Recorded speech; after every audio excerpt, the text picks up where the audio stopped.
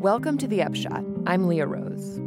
Today I'm talking to Andrew Leonard, who wrote Long Live the Empress for the April issue of San Francisco Magazine. Andrew's story takes a look at how the closure of an iconic Chinese restaurant and banquet hall called the Empress of China may be a sign that San Francisco's Chinatown is on the brink of serious social and cultural change. While Andrew argues that the neighborhood's immigrant community provides a built-in resistance to gentrification, there's a possibility that wealthy Bay Area techies could soon infiltrate Chinatown and move into iconic spaces like the Empress of China, that is currently being advertised as an ideal space for creative technology tenants. And with two new foodie-centric restaurants opening on Grant Avenue in the coming months, Chinatown may soon shift from a cultural center to just another destination for upscale revelry. Here's my conversation with Andrew. What is the Empress of China, and what is so significant about its closing? The Empress of China is a 6-story building in the heart of Chinatown, overlooking Grant Avenue and Portsmouth Square, that has...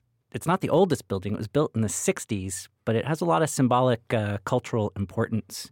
It was built by one of the leading families of Chinatown, and from the very beginning, the top 2 floors were dedicated to what was planned to be the marquee premier restaurant in Chinatown. That's the Empress of China.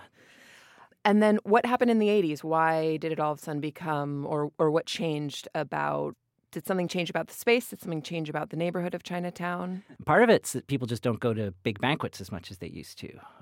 Third, fourth generation.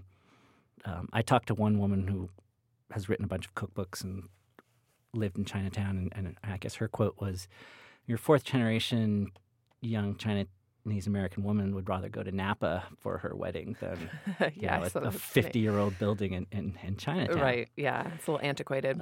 There were also issues with the family that owned the building and was involved with the restaurant not reinvesting.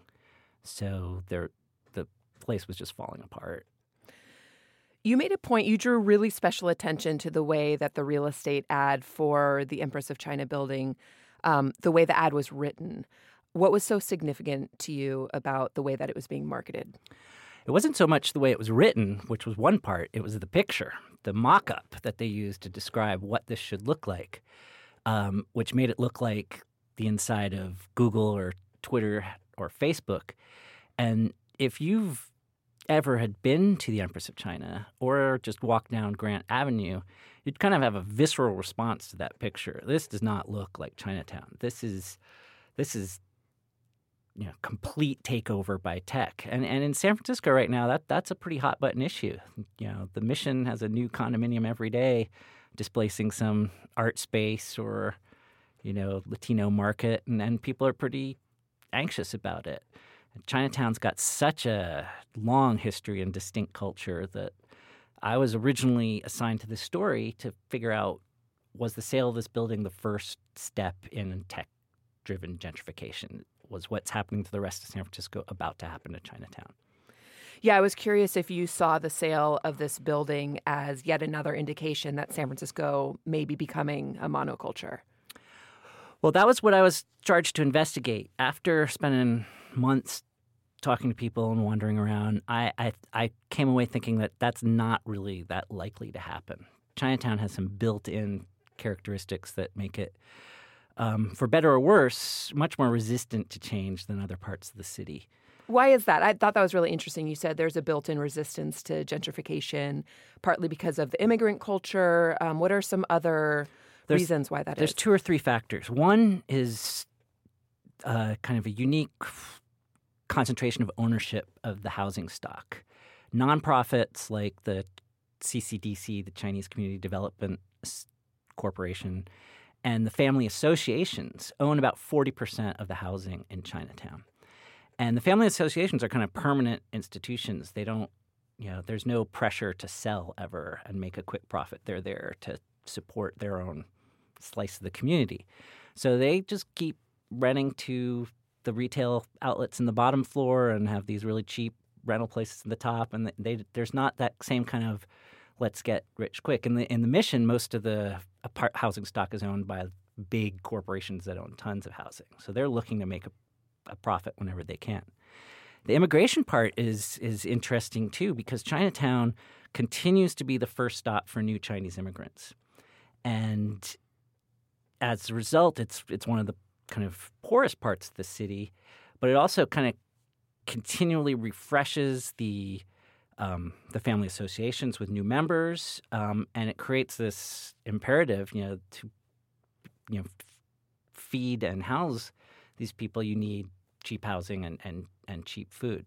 So that kind of everywhere else, you have the newcomers coming in tend to be considerably more affluent. And Chinatown has a steady influx of poor and a lot of in-house elderly for the last few generations, which makes it a lot different. Did you see in reporting this story, did it seem like there's any threat to those resources that are there that are providing for people who are newly immigrating to San Francisco? There's always threat, but Chinatown is pretty politically connected. The mayor's Chinese, Board of Supervisors has usually 2 or 3 Chinese members. Rose Pack is considered the power behind the throne in San Francisco politics. So the city has a lot of the neighborhood has a lot of power to kind of restrict who does what. And this is one of the problems that the owners of the Empress of China building kind of stumbled into. They don't appear to have really done their homework in marketing this as a tech building. It became quickly clear that all those buildings in that area are zoned for mixed use. That's supposed to be in keeping with the spirit of that street. To get waivers, that would allow you to do something else, you'd need to get permission from City Hall. And that's not going to happen if it's not in accordance with what the kind of community of Chinatown wants. So is it not possible that the building could turn into some big tech company? It is totally not possible. We don't know what's going to happen. As of press time, I'd heard rumors that they'd gotten no offers from the building. The family itself was saying, we have lots of offers and we're choosing between them. You should delay your story. Yeah. Maybe you shouldn't write your story at all. And it's like, well, as of this moment, it hasn't been sold. I think it's pretty clear that it's not going to turn into a tech office from top to bottom. Okay. And the reason it hasn't been sold, what are your theories about that? Is it priced too high? They priced it too high. It's completely run down. So to bring it up to code is going to be hugely expensive. And there's a real question, which gets us into a whole separate set of issues, what you could put into it that would make enough money to pay back all that investment. Because Chinatown's economy is depressed. If you walk down Grand Avenue, which is the street that the Empress is on, you're going to see a lot of really low-budget tourist souvenir shops, T-shirt shops. More of them than you could imagine could be profitable at the same time. And they've been there forever. And as a whole, the neighborhood hasn't seen a lot of reinvestment. So there's this contradiction because merchants on that street do want to get, a little bit of gentrification as long as it's in tune with community values. They would like to see fancy new restaurants, and they just didn't want to see something at complete variance to the tradition. Speaking of fancy restaurants, you mentioned 2 new chefs who are bringing 2 new foodie-type restaurants into Chinatown. But they come from 2 totally different backgrounds, and maybe their visions for what they're building are pretty different. Can you tell us about their plans and who they are? They are very different. One of them is the brainchild of a pretty well-regarded cook in the city, Brandon Zhu, who's 3rd or 4th generation Chinese American, whose grandmother grew up in Chinatown. And he was invited by the landlord of a building that has a lot of history in Chinatown. It was actually in the 20s and 30s and 40s the site of the Hong Far Lo restaurant, which is the first famous Chinese restaurant in the United States. It dates all the way back to the 1860s. It had a pre-earthquake existence. And then it became a restaurant called the Four Seas, which was another huge banquet restaurant that ran into the same economic forces that challenged the Empress. And the landlord, Betty Louie, invited Brandon Zhu to come in and and do what she hopes is the kind of high cuisine Chinese restaurant that will make Chinatown once again a destination for quality cuisine. And he's your classic San Francisco hipster foodie. He wants to bring fresh ingredients, seasonal foods. He wants it in tune with his own grandmother's, the food that she cooked when he was growing up. He wants to teach classes. He wants to make his own soy sauce and oyster sauce and have classes there that teach people how to make it, maybe spur this whole like artisanal ecology around him. Seems very in tune with both San Francisco values and with Chinatown values, but the high-end aspect makes you wonder, it'll have to draw in outsiders to survive. Yeah, like who's the demographic? Yeah. And those outsiders now don't think of Chinatown as the place to go for good food. They're going to go to the Richmond. They're going to go.